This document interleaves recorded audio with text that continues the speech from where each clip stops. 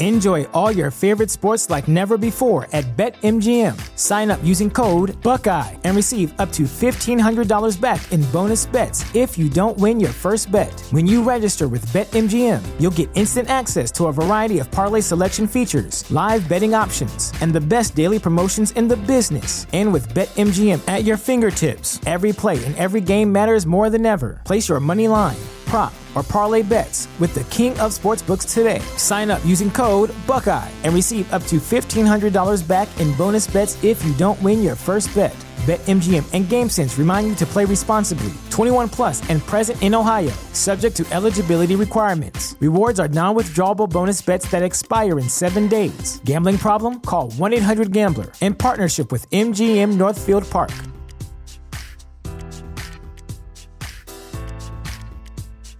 Introducing Wondersuite from Bluehost.com, the tool that makes WordPress wonderful for everyone.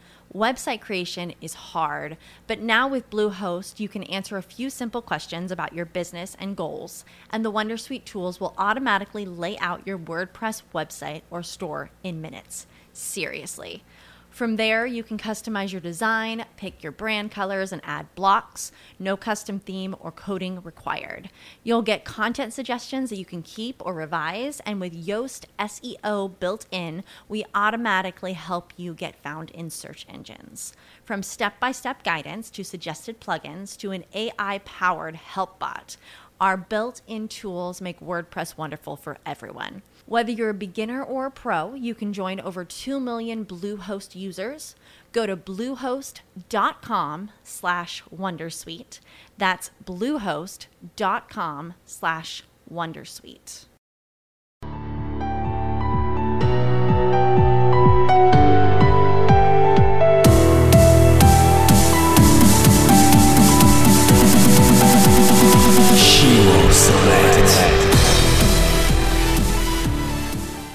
My name is Anthony. Oh, so you just went that way. I mean, it works, man. It works. I like it. I think so too. So yeah. So real quick, a little bit of background about yourself. So while we got, I see you just started though, but like you said, you got church going on. You're a teacher. You're a coach. You got a son. You got a wife. I mean, you've always been like this. It's like always a go-getter, always something going on, or is this just something that it all just started coming along as with life? What happened, man? What's up, Tony? I think this is true for most people. You kind of start out with nothing going on, and then you add one thing, and then you add another, and then you add another, and they're all things that are important to me, that I care about, that I like doing. So you just kind of make time. You can't spend as much time doing one thing or the other, or sometimes there are seasons, right? So as a coach, when the basketball season comes, other things kind of have to scale back. And once basketball season is over, then, you can maybe ramp up some things, you scale back on the basketball, and then so on and so forth. In the summertime, totally different story, because I'm a teacher. So I have way more time to be able to do other things. So yeah, I've always been like, okay, you get one life. So let's do the things that I want to do and spend time with the people that I care about. Have you always had that mentality, or is that just something, again, like with what life came along and taught you some lessons and it's like, hey man, you only get one shot at this. Let's do it right. No, I think that just as you live, you start to take things for granted less. Like, so when my Aunt Didi, I always say she was the best of us. My dad's sister, she passed away not too long after we got back from China. That's a whole nother story. Okay. But you go, man, like some things are just more important.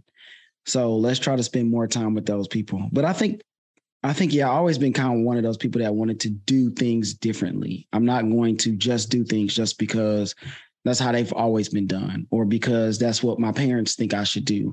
Yeah. I've always been that person that go, nah, this is my life, and I have to live it. So, I was talking with, and I saw your Detroit helmet back there, that he used to kick for the Lions.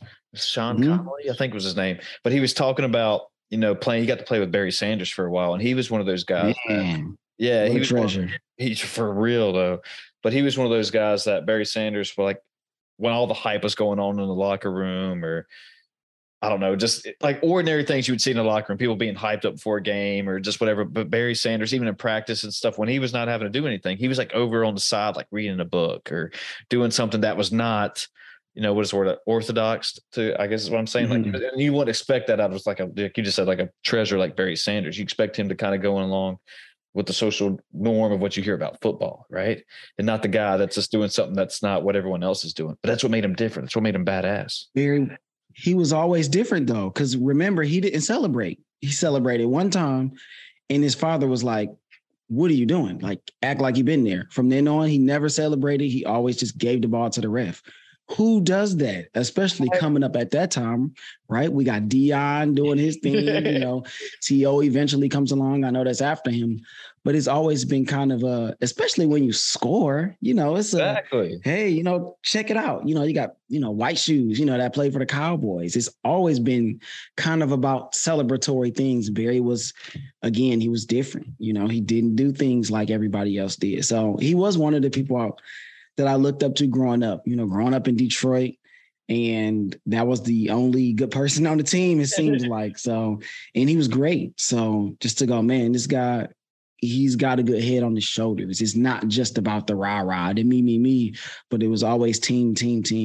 Yeah. And like, do you think that's what, I guess I kind of already know the answer to this question, but just to hear your thoughts on it, that, like people like Barry Sanders, Derek Jeter, Michael Jordan, that's what separates these people. They have a whole different mentality, a whole different outlook on what other people think they have to be doing. Like, and then they have this whole different mentality of like, this is what you need to do to be great. Like Kobe Bryant, you need to be doing like the extra work. You need to be doing like going to the club every night, obviously. And, doing what the rest of your teammates are doing. That's what separates the men from the boys, so to speak. That might be a poor way of putting it, but, I think that those guys do have distinct personalities that help to shape them, along with probably their upbringing and their experiences, just like everybody. But there has to be something said for taking it in while you're doing it, because like I said earlier, you only get one life. So the thing about Kobe and a lot of people who are immersed in their work, Steve Jobs talked about it as well, like literally on his deathbed, that he wishes that he would have spent more time with the people that matter. He wishes like he would have been able to smell the roses, while the roses were around.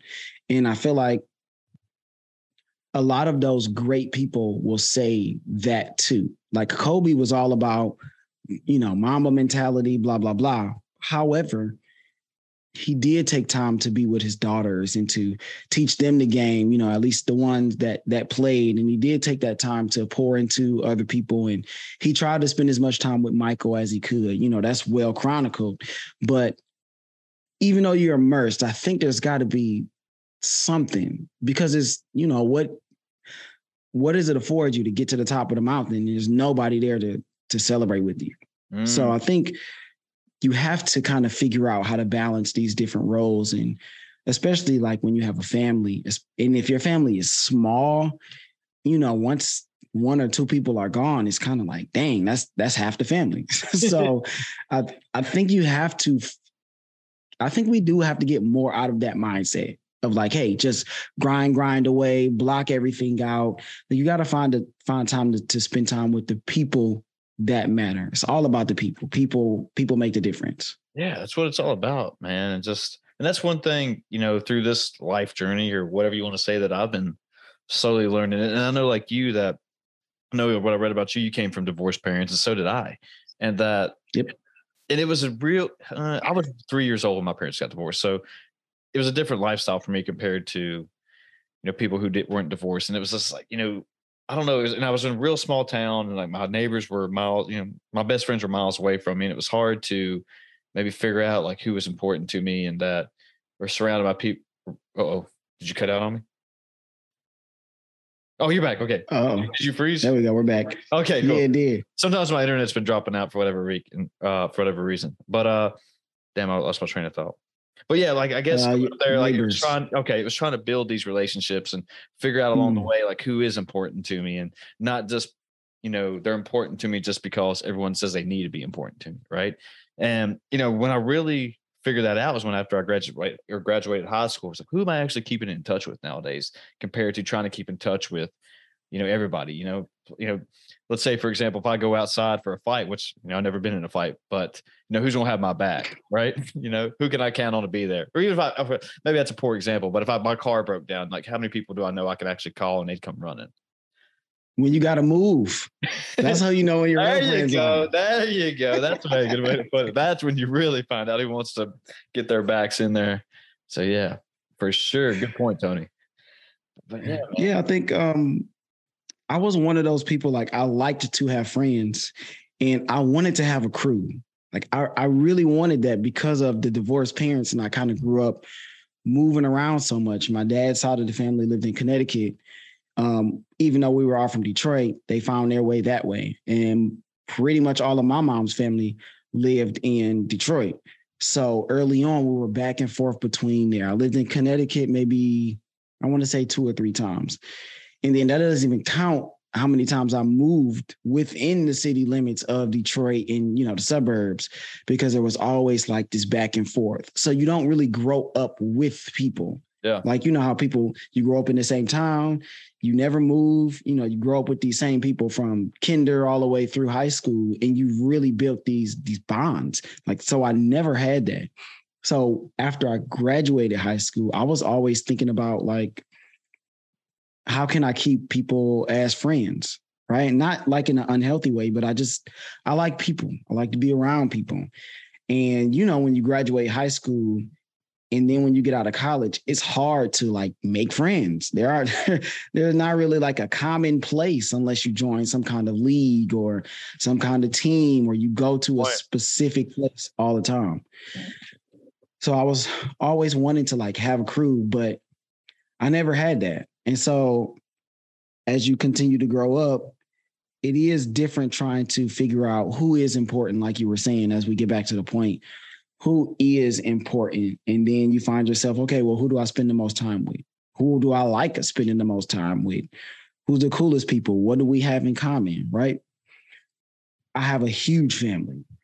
I have 14 brothers and sisters. Damn. Now, yeah, it's quite messy. I'd say. But one of the relationships that I really appreciate is my sister Asia is 2 years younger than me. And she's always been one of those people that was on top of her stuff. Like I think she went to college before me. Even though like I was a good student, I was smart, I was just like tired of school. I'm like, I'm out of here. I'm not going to college. And people were like, what? You're not going? I'm like, I just need to do something else. Yeah. So my sister Asia went to Prairie View A&M. And, once she graduated, that's when our bond really became way tighter, because she was always involved with stuff. She was a dancer in high school. She was popular and she was doing her thing. And then eventually I graduated. And so now I'm out. Like, we're not running in the same sphere. But when we both were kind of out in the world with our degrees, and there was a specific time I went to go work in Dallas. I'm in Houston right now. And I'm like, hey, I'm going to be up there, for a couple of weeks. Is it okay if I stay with you? You and I think it was her fiance at the time, who they're married now. He's awesome. Great guy. I don't know if you have any sisters, no, but you go, well, if there's a guy that I would let date my sister, this would be the guy. Like, based on everything that I've known about him and been around him, this guy's straight. So shout out to L. But I go out and I hang with them for a couple of weeks. It might have been like 10 days. And the first night I was there, we literally stayed up to like 2 or 3 o'clock in the morning, even though I had to go to work the next day, because we never really like talked like that. Sure. So it was so different to kind of hear her perspective on the same stories, right? We're in the same house, but she saw things differently. She looked at life differently. And we just kind of blossomed from there, our relationship. Even though we grew up together, our relationship didn't really become, I would say, very important until we kind of got to a similar place in life, and we just kind of vibed. It's awesome when you find that with people, whether it's a family member or not. Mm.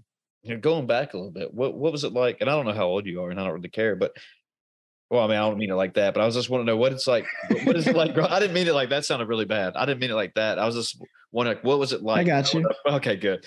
Like, what was it like growing up in Detroit? About a young age. Because you hear all these different stories on Detroit, right? Like, oh, it's a fallen city, and that there's nothing there anymore, and it's gotten rough, and so that's kind of what I was going at. Yeah, that's definitely what I was going at. Yep, all those things are true.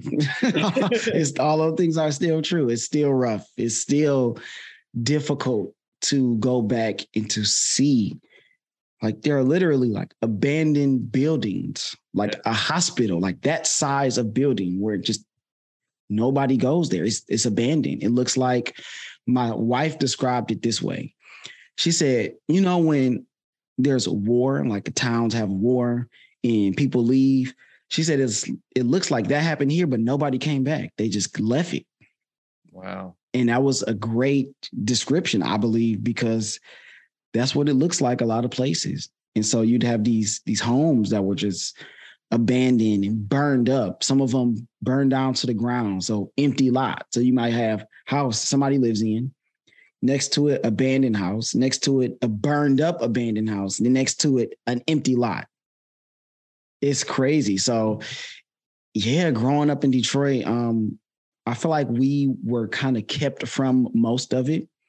We did go to schools in, I call them the suburbs, but it was just like Detroit light.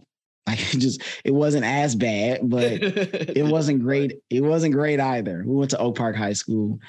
But again, I was back and forth between Houston and Detroit since middle school. So again, there's this push and pull, but yeah, Detroit it's just like what you hear. It's just like that. And everywhere you can find great people, and everywhere you find some ghettos. So yeah, it's just like what you hear.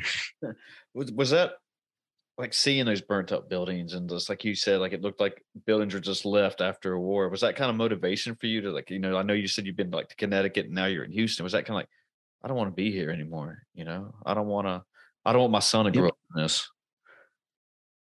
Yeah, I think, yes, 100%. And people ask, like, would you go back to live in Detroit? Absolutely not. No way. Why?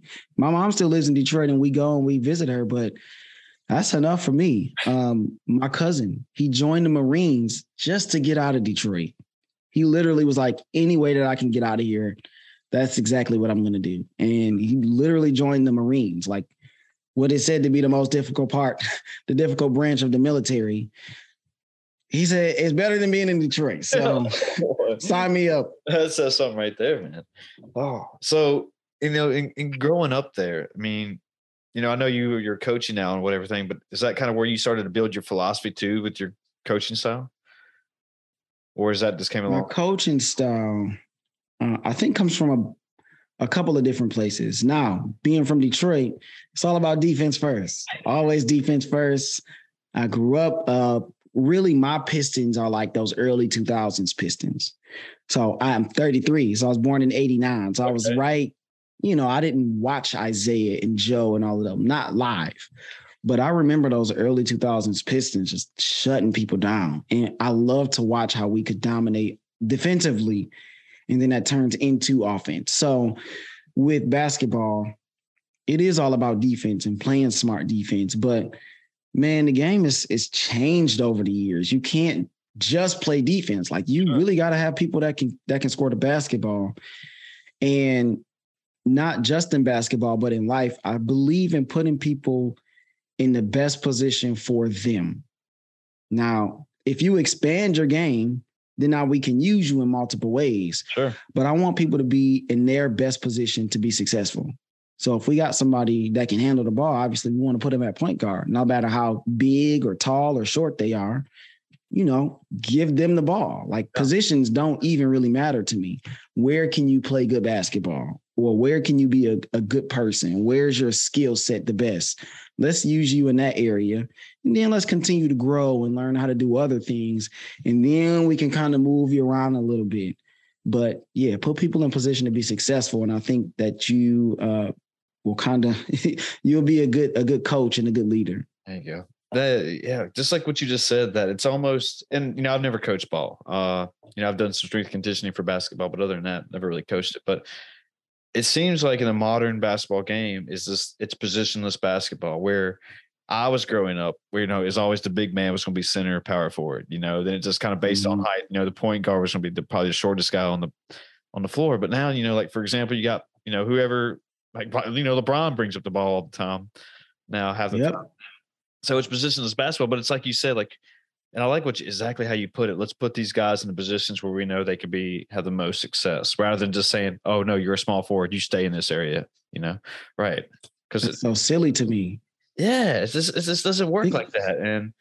And I don't want to overshare too much, but going with a team mentality like that, just saying, "Hey, we're trying to put people into where they best can succeed at." Where I've seen, like, in CrossFit competitions where, I've done 4-person competitions, which, people kind of do their own style. They know what they're good at, whether it be weightlifting, running, gymnastics, whatever. But people will pull off selfish moves just because they want to do, the weightlifting part of it or whatever. And it just kills the team. And it's just like, that was bro. And like, I understand you wanted to do that, but we're all trying to we all have an equal goal. And you just selfish move, just crushed the whole team. You crushed the morale of it now. And like, nobody want to work with you anymore. Yep. That's the worst, when you have selfish people, man. It can just totally undercut and undermine the team. And people always are looking at the coaches, and I'm like, yo, you have to look at the players, because I can speak from experience. If you have a player that's a bully, somebody that is selfish, it will destroy your team culture and chemistry. No matter who your coach is, because guess what? Coach ain't on the court. The coach is not on the court playing. The coach does not have the ball in their hands. Now, trust me, I wish at times I was on the court, because I could still hoop. Okay. I was hooping earlier. Let's go. But if you have, especially your best player, if your best player is a selfish player that only cares about them, no, it don't really matter what your culture is. They set the culture. Your best player sets your culture. I believe that, because they're on the court. They got the ball. Did you say you went to college and played, or no? I didn't play in college. I actually was a football player throughout high school. Oh. And yeah, man, when you graduate, nobody's outside tackling each other. Like, we all got to go to work tomorrow. So easy to find some pickup basketball games. I like to go. So, so you play every day still, or no? Or you just kind of play whenever you want to? Because I'm in the gym every day, because in Texas, you have a sports class, like it's part of your schedule. So 7th period, we have our 7 classes. I go to, we have basketball class. And then when the season starts, we have our practice after school. So it's kind of like one long kind of practice, from 2 to 4:30. So I get to be in the gym every day, but as a coach, and my head coach, she told me this. She was like, yo, like, you're not a player when you come in here. So, like, don't pick up a ball every time you walk in the gym.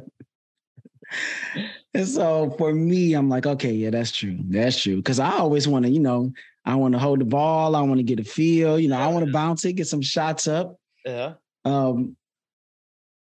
But yeah, I'm on the court every day. I don't get to play basketball like competitively every day, but maybe I try to go at least once a week somewhere to play. There's a couple of different runs I know of. But man, if I could go twice a week, that's perfect. Yeah. I know you said you played football through high school. So in Arian Foster, I heard him say that he doesn't want his kids playing football just because of how his body gets beat up. I mean, what are your thoughts on that? I'm wondering if people are, in soccer, I've learned you can get just as many concussions playing soccer with And I didn't realize that, but it makes sense to me with all the headbutts and just how a little bit more physical or how physical it is. But I was wondering if that's something like you thought about as like being a father now, or if it's just kind of like make your own decisions. And I'm not a father, by the way. I'm just getting your thoughts on it. Oh, yes. I think when you love something, man, it's hard to keep you from that, right? So if somebody told me you can't play basketball or you can't podcast, I wouldn't accept it. I will find a way. So if my kid's growing up and he like loves football, he just really wants to play ball, and I do have a son. So, I mean, I would try to be cautious with him. I would try to maybe, I don't know, put a tennis racket in his hand or a golf club or a baseball bat. But, if he continues to go back to it, he loves football. I feel like he deserves a chance to play. Yeah. I could tear an ACL or break a foot out there and I play hard, man. It's Detroit basketball, anything can happen to anyone at any time. So I wouldn't want to hold him back from being able to play a game that he loves. That's a good point, man. I mean, like I said, I'm not a father by any means, but I'm just wondering, if and when that time does come for me, that what would be my decision based on like all the science that comes out now, with like CTE and, how, I work with a guy who played college football now. He just talks about how his, he was a lineman and just how his body is so beat up now, and just that, he's just always worried about it. And that it's just like, man, do I really, and like you said, I don't just want to steer a person away from doing something that if they truly love it, that's great. Then, go for it and ride that bus until the wheels fall off. But at the end, though, when you know that, hey, there could be consequences, and I guess there could be consequences to everything. It's just like you said, you could go out tomorrow and roll your ankles playing ball, and I've done that plenty of times. But at the end of the day, I guess you just kind of like, well, am I happy with my decisions? I'm glad I went down this road. I mean, as long as you're happy with it, then that's all what matters, right? Man, I literally went to University of Houston to play football. Now, did I end up playing football? No. So that story goes, I moved a lot. So I never I'm like 5'8.5". In high school, I was probably like a $135, $140. I understand that. But I'm pretty athletic. I can jump out the gym. Let's go. I'm quick. I got, I'm not like the best. I definitely had some skill and some ability though. I'll definitely say that. But you don't really get a shot at that size, right? They're always going to look at the person that's taller, that's a little bit bigger. And I didn't have like 4.3 speed. I wasn't that fast. But I mean, I ran a 4.4-ish. Like I was fast enough. You got some wheels. And in practice, man, I'm telling you, like I was a good enough player. So our running backs coach, Coach Garner, he told me after the season, after everything went down, he was like, man, honestly, like you should keep playing football. If you really want to play football, I feel like you should keep playing because you have the talent to do so. I'm like, man, I held on to that for years. He said, man, you should go to University of Houston and try to walk on. Like, I think you could play there. Now, Coach Garner played at Willow Ridge High School. He played running back when they were winning state championships. You can look this up. This is like in the 70s. This was one of those powerhouse schools. And so for somebody like him, who knows what it looks like to be successful in the sport, to be good, for him to tell me that, I took that as like gold. I'm like, all right, here we go. Yeah. All right, I think I'm good. This guy thinks I'm good too. So I went to University of Houston and I never played because I went to 3 different high schools. So I had to figure out how to get 3 different transcripts into the NCAA clearinghouse, which I had no idea how to do. And one of the places was in Detroit. I'm like, yo, I don't know what to do. So I literally just gave up. Once I couldn't figure that out, I was like, you know what? I guess I'm not playing football. That's my sad football story. Man. Yeah, I mean, I don't know what it's, I never been recruited to play anything or even try to play anything in college, but just some of those processes I've heard that, college athletes are going through, and it might be different now where obviously they're making money off their likeness and everything, but yeah, just to do that, like 3 different transcripts just to from high school, like 4 years later or whatever, trying to get this. Like, I wouldn't even know where to start, right now. I felt lost. I'm like, and my parents aren't really helpful. So I called Michigan. I'm like, hey, I need a transcript. I graduated. No, I was there in 2004, I think. And this was 2010. So like, yeah, we don't have it at the high school. You have to call the administration building and get it from there. I'm like, administration building? What is that? So I was just like, you know what, man, I'm gonna find something now. I'm gonna go hoop instead. I'm just gonna go to the rec and I'm gonna get some shots up. And I'm pretty sure I could have figured it out, and maybe with some help from a coach or somebody. But I was so discouraged at that point. Well, you put on that work and then you go to do, try to walk on or whatever. Then it's just like, you got to go through this process. And I get it, man. And then also, I know you're 33 right now. And how old were you then? 18? 19? I was 20. 20. And just, I'm 36, by the way. So we're sharing ages. But but at that time, like, I'm not the same person I was, at that time, right? And I would have probably, instantly when something like that came, when I was in college, something like that, oh, you have to do this to get to this point to do this. And it was like, man, but I ain't going to go do all that, man. I ain't going to try. But, it was like, there's a juice worth the squeeze to go do this, and if it was something that wasn't easy to me, I would immediately just say, nah, I'm good, And I wish, and I wish I would have had a completely different mindset mentality back then. Which is where I had to find my way. And I don't know, this is where I was kind of talking about earlier in the podcast, where I had to learn to, be like the Kobe Bryant. And I'm not saying that I'm not comparing myself to Kobe Bryant, Michael Jordan, or anything like that by any means. But the Kobe Bryant of podcasting.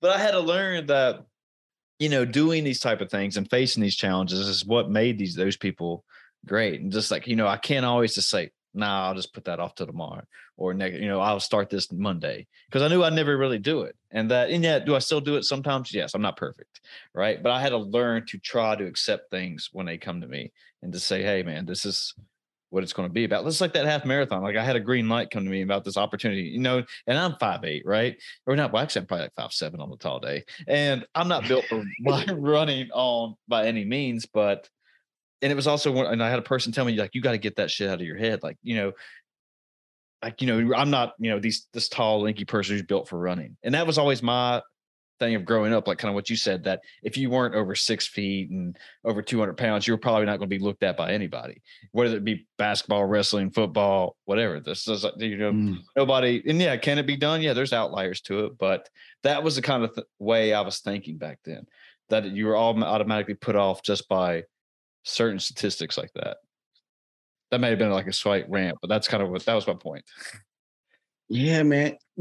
At 20, like, I'm definitely not the same person that I am than I was, at 20 years old. I think at that time, it was hard enough trying to get into college. I feel like at that point, because my dad and my stepmom, I don't know what happened with the paperwork, but like financial aid was an issue.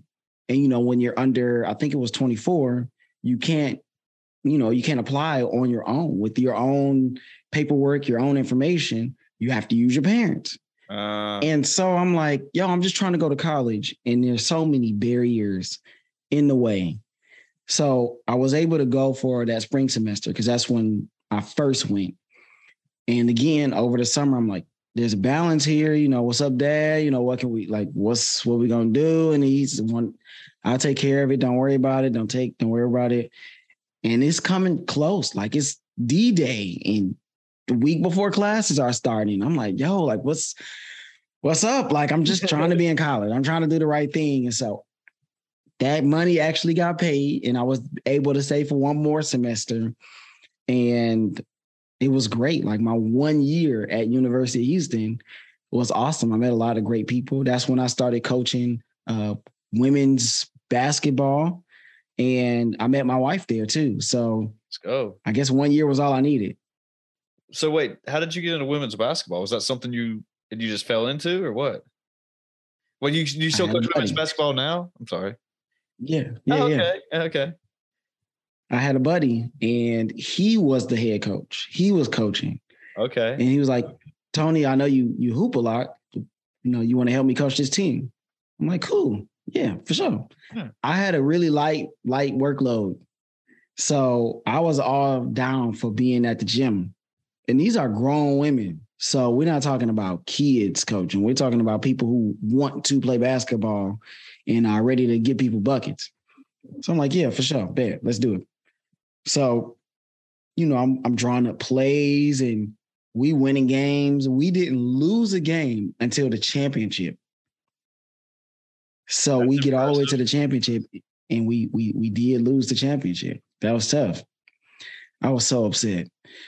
But he actually ended up no longer coaching the team halfway through the season because he had too much work to do. So I just became the coach, and I was like, this is pretty cool. Like, we had our warm-ups, we had our drills that we go through, and we run our plays. And these girls was good too. These women were good. I would take for them and hoop against guys, and we'd be running people. So it's always fun when you have good players. And I actually still know and have played with some of those people as early as this past summer in another league. So that's fun. That's what I was going to ask you when you told me about your coaching women's basketball, that it seems like, and I've never watched a lot of women's basketball except just random WNBA games. And it was just because I saw it on there. I was like, oh, why not? But it's almost like I don't want to say they're trying to prove something, because they almost are. And like, they almost have a harder mentality compared to men, just because they are trying to prove, like, hey, we're supposed to be out here hooping like this, and we have something to prove to, like, hey, we're just not some pushover that nobody wants to go see or whatever. Right. And that's like the narrative behind it. Like, nobody wants to go watch women's basketball, but some of them's pretty good, the ones I've seen anyway. Yes. Just like you were saying, like, in this, cause some of them with that, even though, they might not be as tall as the guys or whatever, bigger, stronger, but just the mentality, like we're talking about, the mindset that they have. It's like, damn, they're going to give me 100% every day, no matter what, man. Yeah. They're going to get after it. You can say what you want, but some of these ladies out here, they give guys buckets. So a couple of players, I had two ladies, they were both point guards, but I could play them both at the same time. They were that good. They were that skilled. It was Ariel and it was Angie. And they both could shoot, they passed, they were smart players. We had JT, who's a bucket getter, who's also a teacher, who I'm also still good friends with. And Angie and Shelby were roommates. And they had a two-man game that was crazy. Like, they had a pick and roll that was serious. So, man, you can doubt the ladies all you want to, but it's a lot of them that can hoop and that are smarter about basketball than a lot of guys that I've played basketball with, because they don't have the athleticism to just run by everybody, especially if they're playing against guys. Oh, my internet might have dropped out again. Be smart. You got to know your angles. You really got to be a student of the game. And one last thing on women's basketball. I have a friend of mine. She played at Duke. Karima Christmas, shout out. We went to high school together for a short time before I moved. And she went on to play Duke, and that's really how I got into watching women's basketball, because I just wanted to support my friends. So whenever I could find a game, I would watch. And we're talking about high-level competition. Duke basketball, men's or women's, that's going to be some good basketball that you're watching. So that's how I got into watching women's basketball. And, I tune in here or there and kind of see what's going on. But, yeah, man, it's a different game to watch. It's not like watching men. Sure. But it's its own thing. I think people should, kind of leave it alone. Yeah. Well, I think that, just like what you said, it's a different game, and you got to go into it knowing that. Not that you're not going to see, obviously, what, the elite NBA players are putting out. And like, I think if you go in with that, you can understand it better and like have a better sense about it and go into it like, okay, this is what we're getting into now. And I think that's kind of where, I don't know, maybe that's where it gets falls off. And I'm probably the last person that should be talking about it.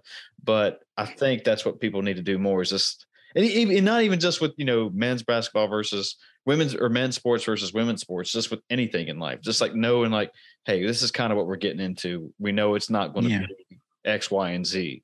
And now we don't have to talk negative about it, but we can talk positive about it, because, there's good and bad things to everything. I'm not saying that, but it's just that, let's look at it in a different light rather than just instantly going into like, okay, this is going to be complete trash. Let's just be honest. Let's be truthful. It's not about hurting feelings. It's about, okay, like you just said, knowing what you have. Like, there you go. I try to be that way with my kids in class. I'm like, it's okay. Like, you don't talk at all and you barely do any work. That's where we are. Now, what do we do going forward? How do we either fix it or how do we just kind of tweak things so either at least you can pass and get up out of here, or if you really want to get better, now we can have a different kind of conversation. Like if I know what your goal is, I can help you achieve that goal. Sure. No matter what it is. And so again, if we look at women's basketball for what it is, or football for what it is, or a lot of people bang on the NBA right now because it's soft, there's no defense, there's no team game.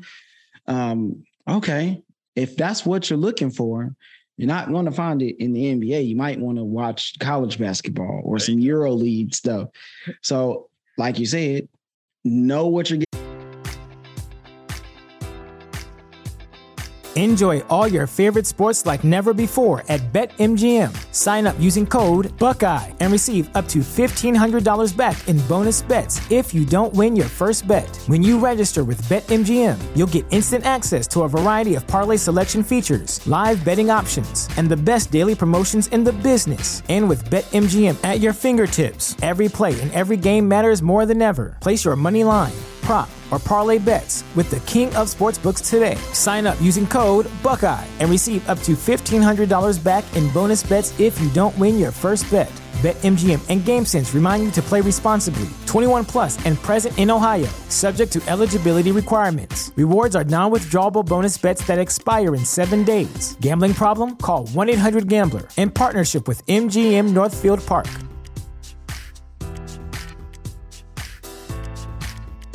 Into, if you become a teacher, just know you're going to be working a lot of hours if you don't know how to be organized and figure this thing out. Know it going in and you can work from there.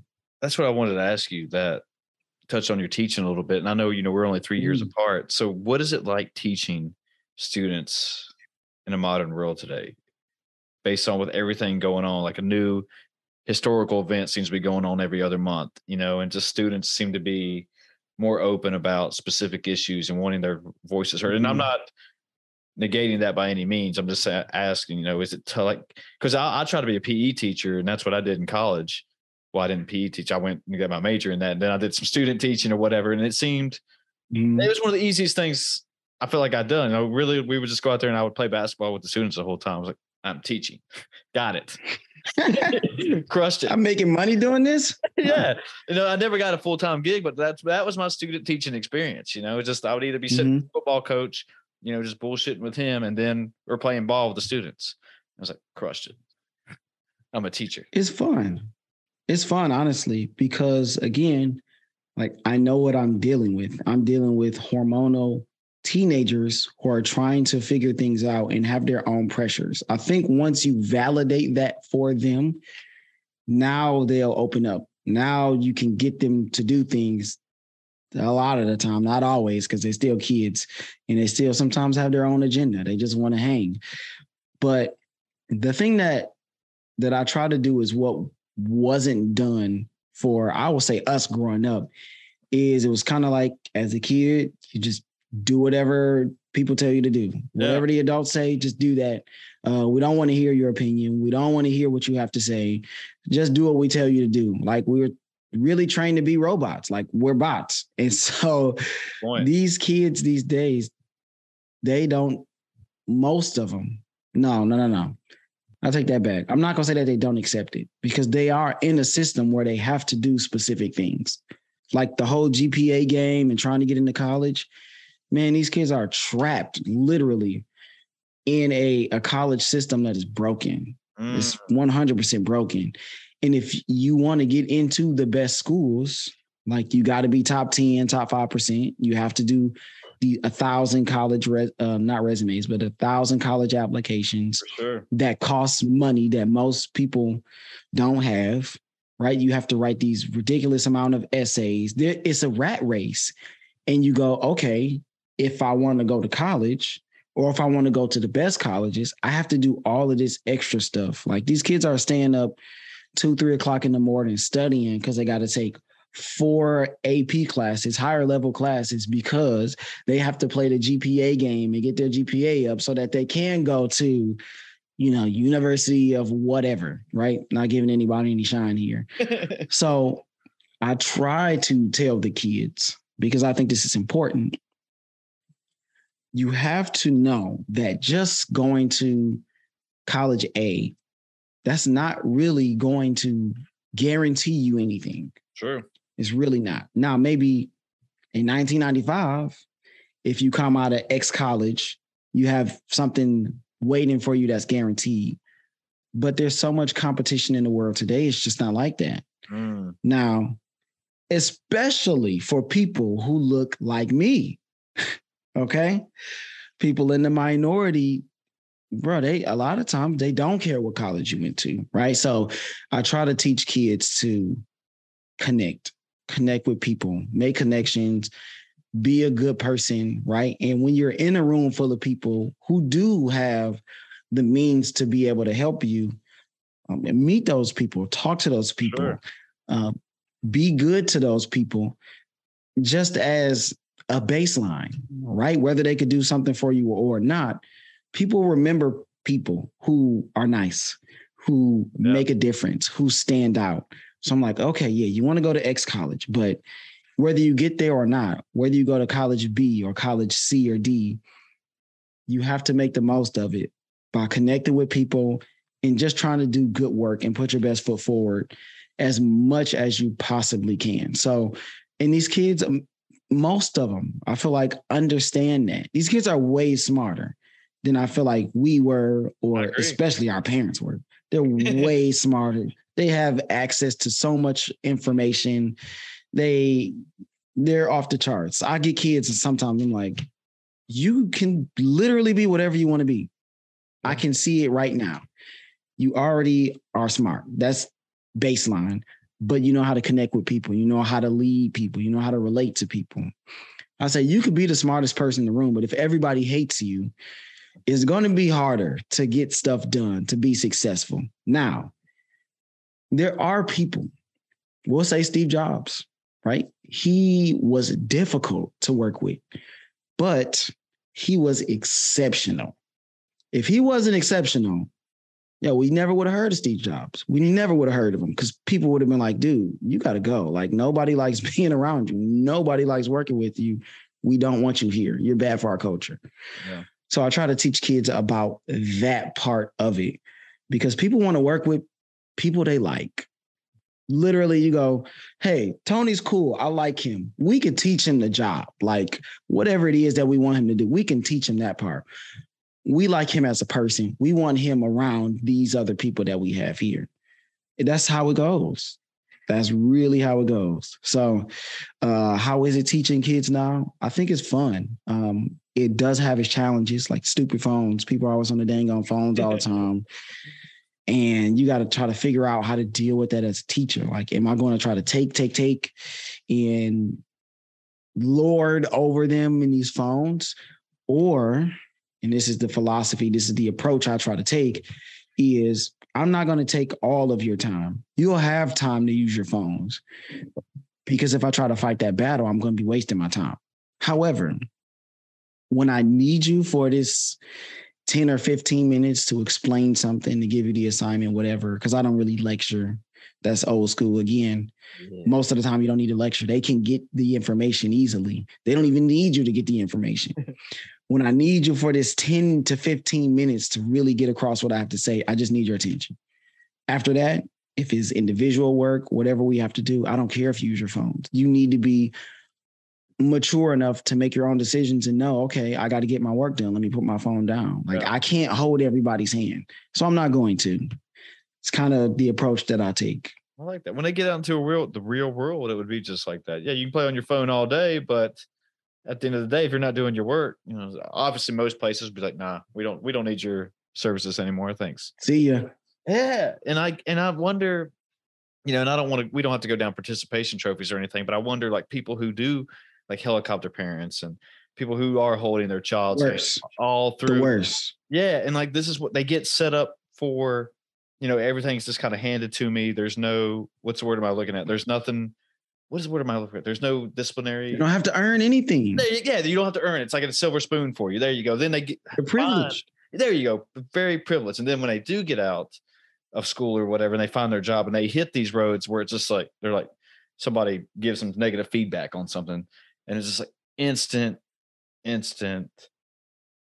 change of life. I guess it's like that leads down certain roads. You're like, what's going on? Like, I didn't get the job or I didn't get the promotion. It's like, I don't understand.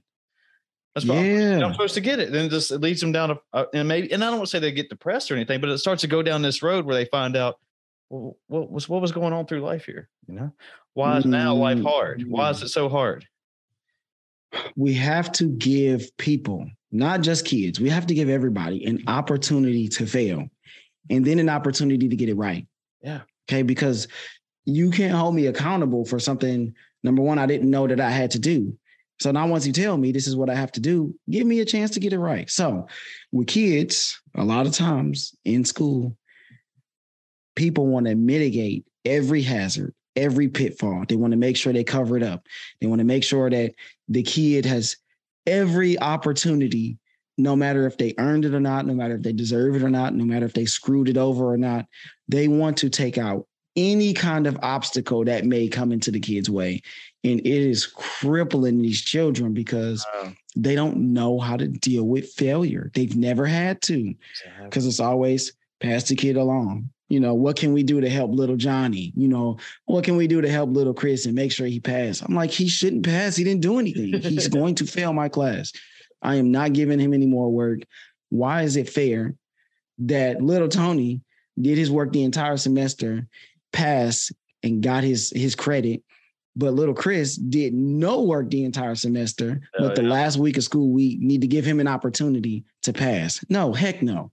Fail your behind and take the class again. Hopefully you learn something. Man, it ticks me off, man. We have to give people, and what better time to learn how to fail than in high school? True. Yeah. Before the stakes get crazy. There you go. I don't wish on anybody, having to fail, lose at a game or whatever. But I think just like what you're saying, you have to go through those experiences in life in order to have that sense of being served a piece of humble pie. Like we were talking about these medals or whatever up here, which, like I've done well for myself and that's because I put in the work. But, like last weekend, for example, I did a team CrossFit one. We got 6th out of 15, which is good. But, like knowing that I didn't get top 5 or top 3, whatever you want to say, that's like, all right, I want to keep working, and that's what motivates me that, okay, there's not handed out medals here just because, the NAR in some areas, but, where they're not doing that. It's like, that's a motivation factor for me. It's just like, hey, I want one of those medals. What do I got to do to be up there? I'm just not going to be handed one just because, I ran to the driveway and back. Right. So it doesn't work like that, and I don't, like I said, I don't wish those bad experiences on anybody, but you have to have those, I think, in order to find out what type of person you really are going to be in life. I think there's a time and place for participation trophies. I do give in my class, I give participation grades for some stuff because I'm like, all I want for this specific thing, all I want is your effort. Sure. Right. All I want is you to try. And I don't want to just continue I don't want to make everything for a grade. Right. Sure. Sometimes I just want to go, hey, let's try something. Let's do this. But a lot of times they go, if it's not for a grade, there's no buy-in. People don't care. So again, as a teacher, I got to kind of work with what I have. So I'm like, all right, hey, everybody gets 100. Cool. But in exchange for your participation, your effort, your creativity, your engagement, that's what I want. And they go, that's it? That's it. That's all I want. If you try, and we can all tell if you're trying, then you're good. And so most of the time, I can get what I'm asking for. But when it's showtime, when it's test time, I'm a speech teacher. So there's a lot of presentations. Yeah. When it's time to present, either you got it or you don't. There ain't no hiding. There's no cheating. There's nothing that you can do if you haven't prepared, if you haven't practiced. You get up there, you're going to suck. Your grade's going in the tank. I'm sorry. But we put everything in place so that they can be successful. If they don't take advantage of that, again, we got to fail to learn the most valuable lessons. And I think also talking about failure, those are the things that connect us more with other people. Like when you start talking about divorce, when you start talking about things like depression or anxiety, or you start talking about cancer, breaking a bone, losing, those are the things people really connect over, right? When you go, man, I've been through that, because those things hurt. And so to know that somebody else has hurt like you have, you go, okay, this person, they get it. Like they can relate. Anybody could play video games and go, that's cool. Or, hey, yeah, we both like to bowl. Like that only gets you so far. When you understand, when you go, oh, they're married. Oh, okay. They understand what it's like to be married and have to have those hard conversations, or to maybe go through something like a miscarriage or a parent passing, like all of these hard things in life. Those are the things that really connect people, because for whatever reason, however we're wired as human beings, the difficult things connect us way more than the positive things. So we got to go through them. We got to have them. I like that, Tony. I like that, man. Do you see yourself teaching for a while? Or is this something that you like, hey, I got bigger things I want to move on to? I mean, you're a very enlightening guy, man. I mean, I'm loving what you're putting down. I think that I'm a teacher no matter what. Yeah. I'm a teacher wherever I am, whether it's on my podcast, whether I'm coaching people at church, or coaching people in the classroom, or coaching people on the court. I'm a teacher wherever I go. So I'll always be teaching. Now, being a classroom teacher in a high school, man, I'm just kind of taking it year by year, honestly. I love podcasting. I got into it about a year and a half ago, and it has been so fun and such a challenge. It's really calling me up, right? To do more, to do different things, to do things that I don't want to do, like social media. There you go. It's calling me to really branch out. But man, I'm gaining so much more from meeting people like you, Chris, meeting people like Nancy Norbeck, meeting people like Reg Ferguson, meeting people like Shannon Russell, these amazing people that I've had on my podcast that have really been able to impact people past the 160 classroom kids, and then not including my basketball girls and my softball girls, right? So we'll call it 250, right? Even past that, now I can impact people really throughout the world by these different podcasts and these different people that I have on. So I'll still be a teacher. And as that continues to grow, I'll have to eventually make a decision where, am I going to podcast full time and give up the classroom? One day, I believe that will happen, but that day is not today. So I'll continue to teach until that time comes. At least that's how I feel right now. If you would ask me this 2 years ago, oh yeah, I'll be teaching for the next 10, 15, 20, however many years. But man, things in life change, man. We go into different phases of life. I never would have thought that I would be thinking about not teaching and not being a coach of, girls basketball in high school. But those are things that I have to consider. Like along with podcasting, I have a wife and I have a son that's going to continue to grow and get older. So what kind of life do I want to have for them? So we always have to continue to evaluate. So Am I always going to be a teacher? Yes. Will I always be in the classroom? I don't know. I don't think so at this time. I think there will come a time where I will have to step away from the classroom. I started my podcast probably 2 years ago, maybe a little bit more. I can't remember now. But I know you just said so roughly about probably right when you were starting yours. I mean, what was the motivation for you to start your podcast? Man, I love people. I think you're getting that through this conversation, but I love people, man, and I love teaching and I love connecting. And so starting a podcast, it was really first it was okay. I love sports, but I don't want to just do one thing. I don't want to just talk about sports. Like it. I'm married. Marriage is a big part of my life, and I like to help other married people. But my wife is she's not a talker like me. And so I kind of had to go, all right, my wife's not going to be a podcaster. So eventually I had to come to the realization that I'm not going to have a co-host because this is my baby, right? This is my vision. So, hey man, you just got to go for it. And so if you got to do some solo shows, then so be it. Make the most of them, which is what I did early on. But I always wanted to have people on. I always wanted to have these kinds of conversations, Chris, that we're having. I wanted to be able to share this spotlight, this platform with other people. So I'm like, okay, let's just have guests. And it's kind of started off as I want to see what's on the internet, what's interesting, what's happening. And it evolved from there to let's make the show about the person that I have on.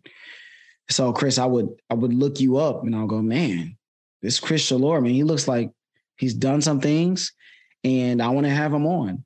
So I reach out to you. Hey man, you want to come on? Of course I do. The Living Numbers podcast is awesome. So I would do my research on you and go, man, he's done, he does CrossFit, marathons. He spent some time, as a PE teacher, subbing or, that kind of thing. Okay. He went to college. He's accomplished some things. And of course I would do maybe a little more digging. He has a podcast. Okay. Yeah. We need to talk about this. Yeah. So I just love to converse with people, hear their different battles in life. How did they get to where they are now? Mm. And so that's pretty much where the podcast has evolved to today, where I just reach out to people. I have different websites I use. I went to a podcast, not convention, but a podcast, event where it was 3,000 people there, podcast movement out in Dallas. And I met so many great people that shared so much great information. There were breakout rooms and people were just literally teaching everybody else, hey, this is what I've done. This is what worked. These are my steps.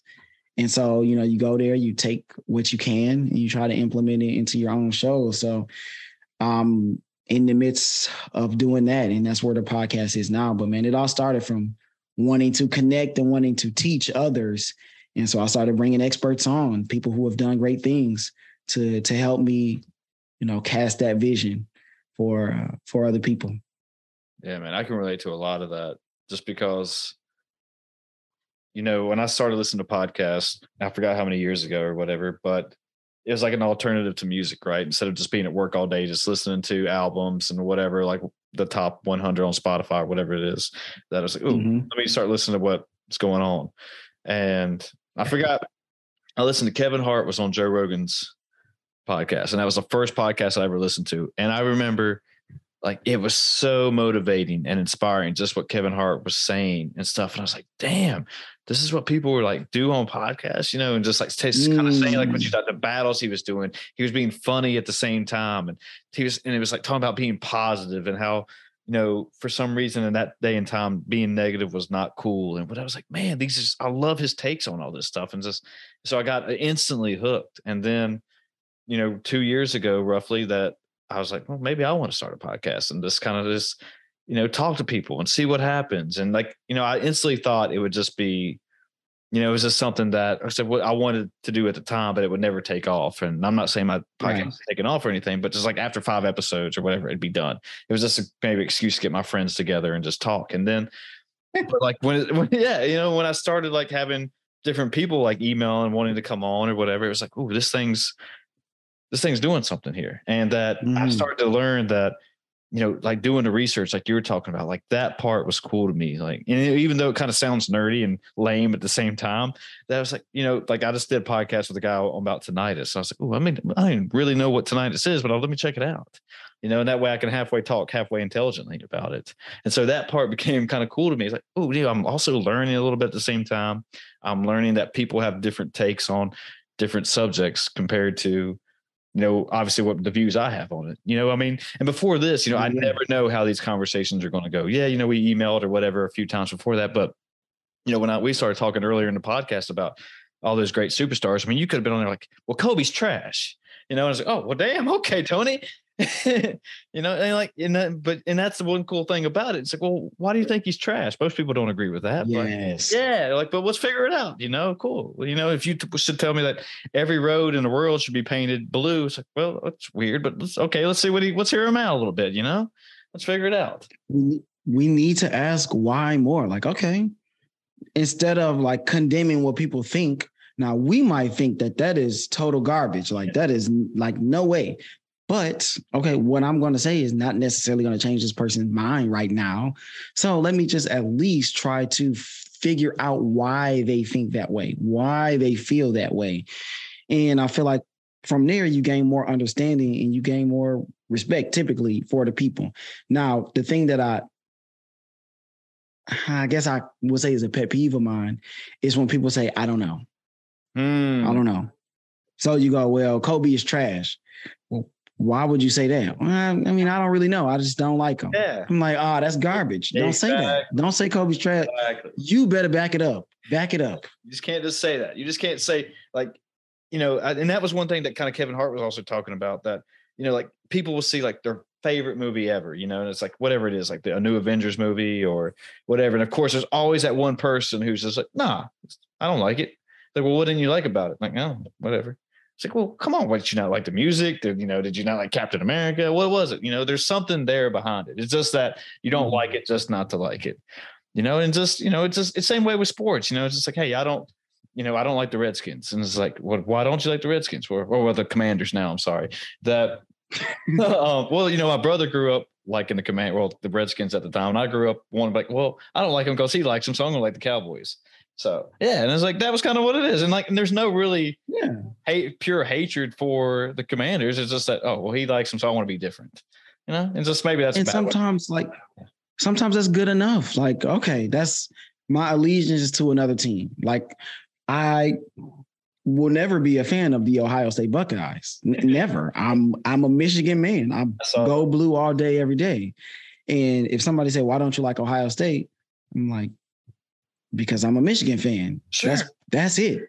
That's the reason. It's not more nuanced. There are do that here.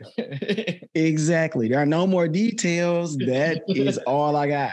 Now, if you want to have a more nuanced conversation, obviously that team has put out great players. They've had great teams. I've watched them kick my team head in more than enough times. Yep. And so I think as you get older and you have more conversations and you listen more and you try to understand people more, then I think your perspective starts to kind of round out a bit and you're not so hard and fast about everything, and not everything is hard line. Man, when I was younger, oh man, it was just about arguing my point. I felt like I was right. I think a lot of guys are like that. You go, no way, no. LeBron is the best, and let me tell you why. Yep. And there is no argument against it because, like you, I'll go do my research. I'll have my numbers. I'll talk about leadership. I'll talk about team. So in my mind, I feel like I have made the most compelling argument. There is no more arguing. Sure. The argument is over. But I mean, that's such a stubborn way to be, and I think people just have to grow out of that. Hopefully they grow out of it and they figure out that that's not how things work. But yeah, man, you gotta round your perspective out. And it's all right, if that person likes X or Y, cool. Like at the end of the day, it doesn't make a difference to me. It doesn't hurt me. It doesn't change my life. So why do I need to like go after people about things like that? It's most of the time it's just unnecessary. No, I get it. Most people want to be right, and obviously you get the loyalty behind your teams or whatever. But just like what you just said with Michigan versus Ohio State analogy, that I give more respect to people who. Oh, did you freeze up on me again For a second? Oh, they were back. Okay. Sorry, man. I gotta get my internet checked. But yeah, going back. Okay, what did I say? Yeah, so that whole conversation, like the analogy you just said with Ohio State and Michigan, that when people start, everyone wants to be right, of course, and be loyal to their teams and all of that. But I give so much more respect for people like what you just did right there. That hey, I'm go blue all day long. But yeah, you're supposed to hate Ohio State or the Ohio State if they're using that now. I don't remember, but but I get it. But you also you gave props to them and okay, we had a more adult civil conversation and you're just not and you're just not out here just boasting about whatever it is and just trying to be the person's right. It's just, man, we can actually have a good conversation and it's fun. And at the end of the day, we're still cool, and that's where problems come up into the day. Cause it's just like you said, X versus Y or whatever. It's just like, well, I hate him because if he likes X and I like Y. Well, okay, well, it's just his thing, man. Not you don't have to agree with everything a person says. And maybe, I'm overstepping my bounds here, but at the end of the day, it's like, I'm still going to like you for the type of person you are, even if I'm Ohio State and I'm not a Ohio State fan, even if I'm an Ohio State fan, you're Michigan and we're good, good friends. I mean, cool, man. That's cool. I get it. That's your thing. That's my thing. We took two completely different life paths and that was just where your life path took you. This is where mine took me. And at the end of the day, we can still hang out and chill, and have fun little jokes and all that good stuff. But yeah, I mean, right. And you don't want to just, if I learned, Chris, that you are an Ohio State fan, I'm not going to go in the car like, nope, please do not put this podcast out. I am not for it. Like, we have things that we don't have in common. There are things that we differ from other people with. And so I wouldn't throw away an entire relationship for one thing or two things, even five things, okay, that I don't like about you or things that I differ in opinion from you, right? So as long as, people are not being hurt. So if you go, well, I just like to beat people up, wherever I go, man, it's just something I like to do. Obviously we can't be friends. Like there are some deal breakers here, but we'll take, okay, this is a hot one. We'll take marijuana, for example, right? Some people like to smoke weed. Sure. Okay, cool. Like I don't smoke. I never have, and I never will.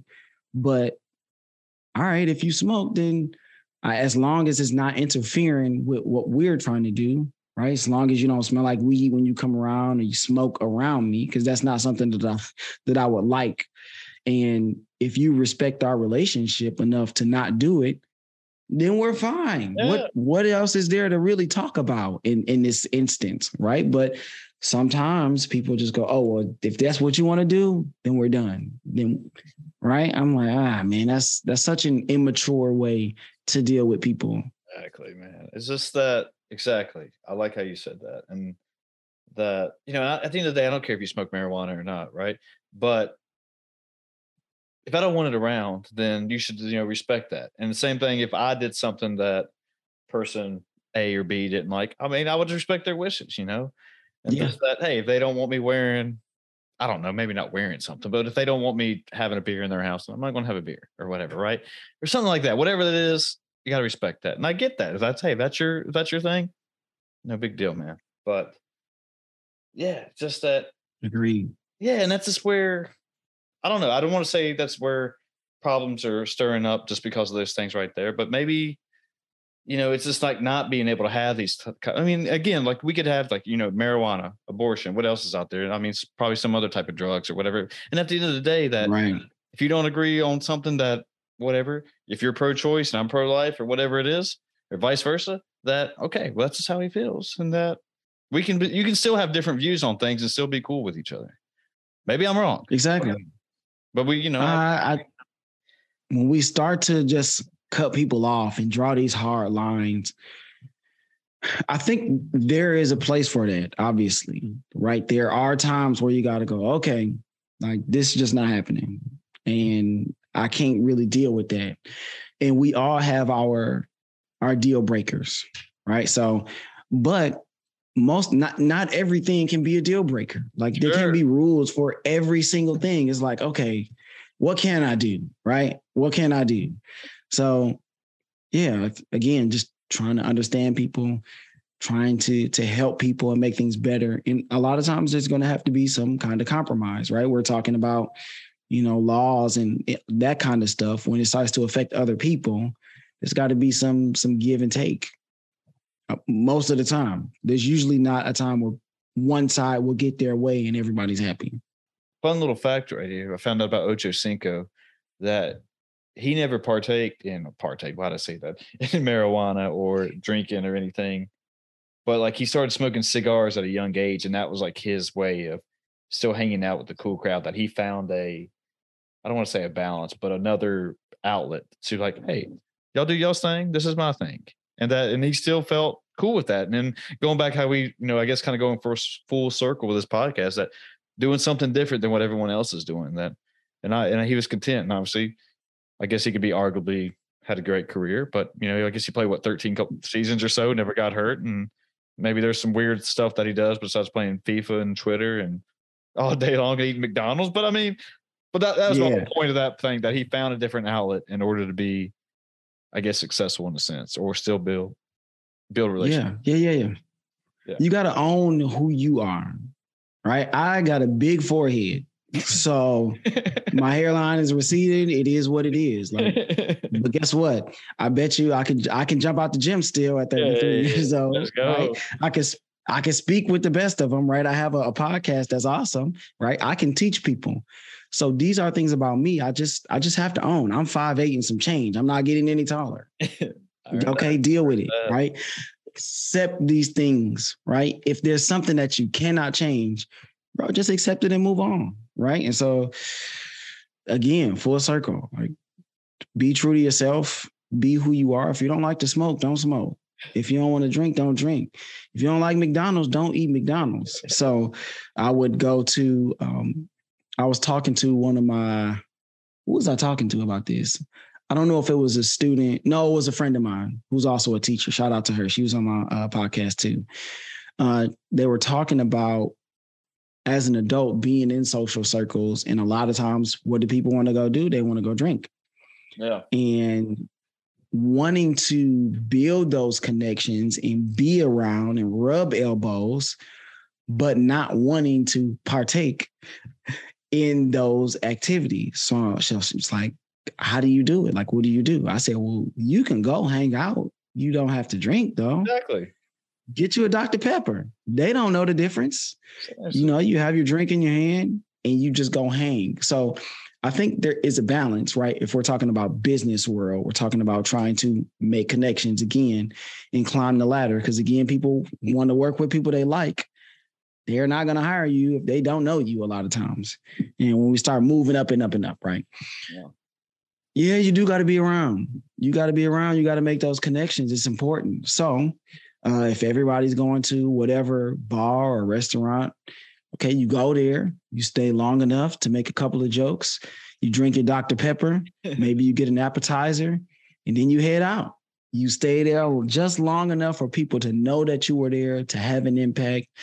And if you really want to just leave, then you do it. But again, you got to be around, right? For most industries, a lot of industries, and it's only going to help you, get a leg up, right? So being around, being somebody that people like, you got to do it. My wife was talking about, like, I'm not really a people person like that, and I don't necessarily fool with these people like that. But when stuff goes on, I don't always want to be around, and so I'm like, okay, that's cool. You can take that route and still be successful. You can, 100%.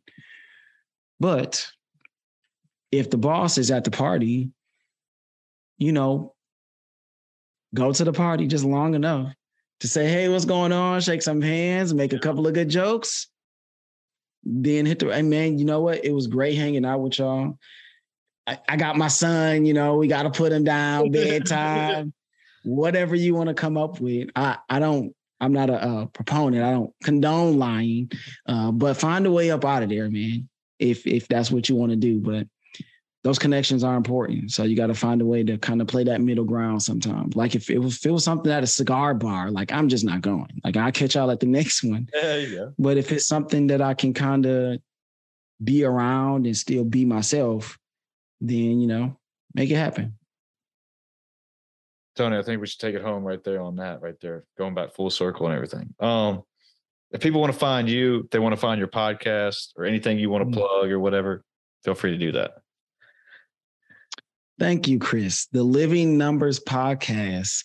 You can find it Spotify, Apple. We're also on YouTube. Pretty much everywhere. Google, Amazon. You can find the Living Numbers Podcast everywhere, where I have interviews very similar to this one. So if you like Chris' show, I think that you will really enjoy mine. You can find me on TikTok at the Living Numbers Podcast. You can find me on IG as well. Facebook, yeah. You know, it's part of it. The Living Numbers Podcast. You can find a Facebook page there too. Those are the three that I'm typically on the most, that I'll post things to. But yeah, YouTube, comments. Yeah, that's where you can find me. Tony, man, thanks for being here, dude. This was fun. I'm glad we did this, man. So. Man, I'm glad you hit me up. Or I hit you up. I don't even remember. You know, we're always sending messages out. Don't matter, man. So however it happened, I'm also glad. It was a lot of fun. And this was great. Now I gotta have you on mine. Yeah. Sounds good, man. All right, cool. Anything else, or we're good? Man, be yourself, connect with people however you can. If you're a bowler, hey, go connect with some bowlers. If you like to smoke, go connect with some.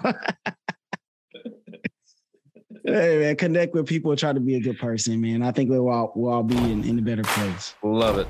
All right, we're out of here, folks. See you.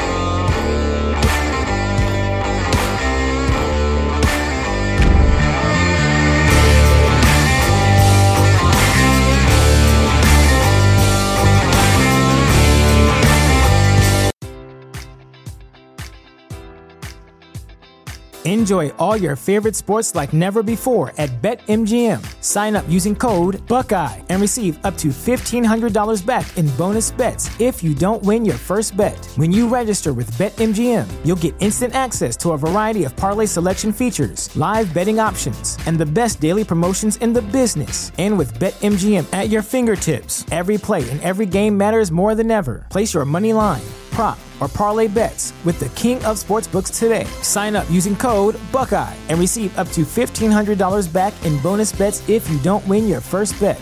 BetMGM and GameSense remind you to play responsibly. 21 plus and present in Ohio, subject to eligibility requirements. Rewards are non-withdrawable bonus bets that expire in 7 days. Gambling problem? Call 1-800-GAMBLER in partnership with MGM Northfield Park.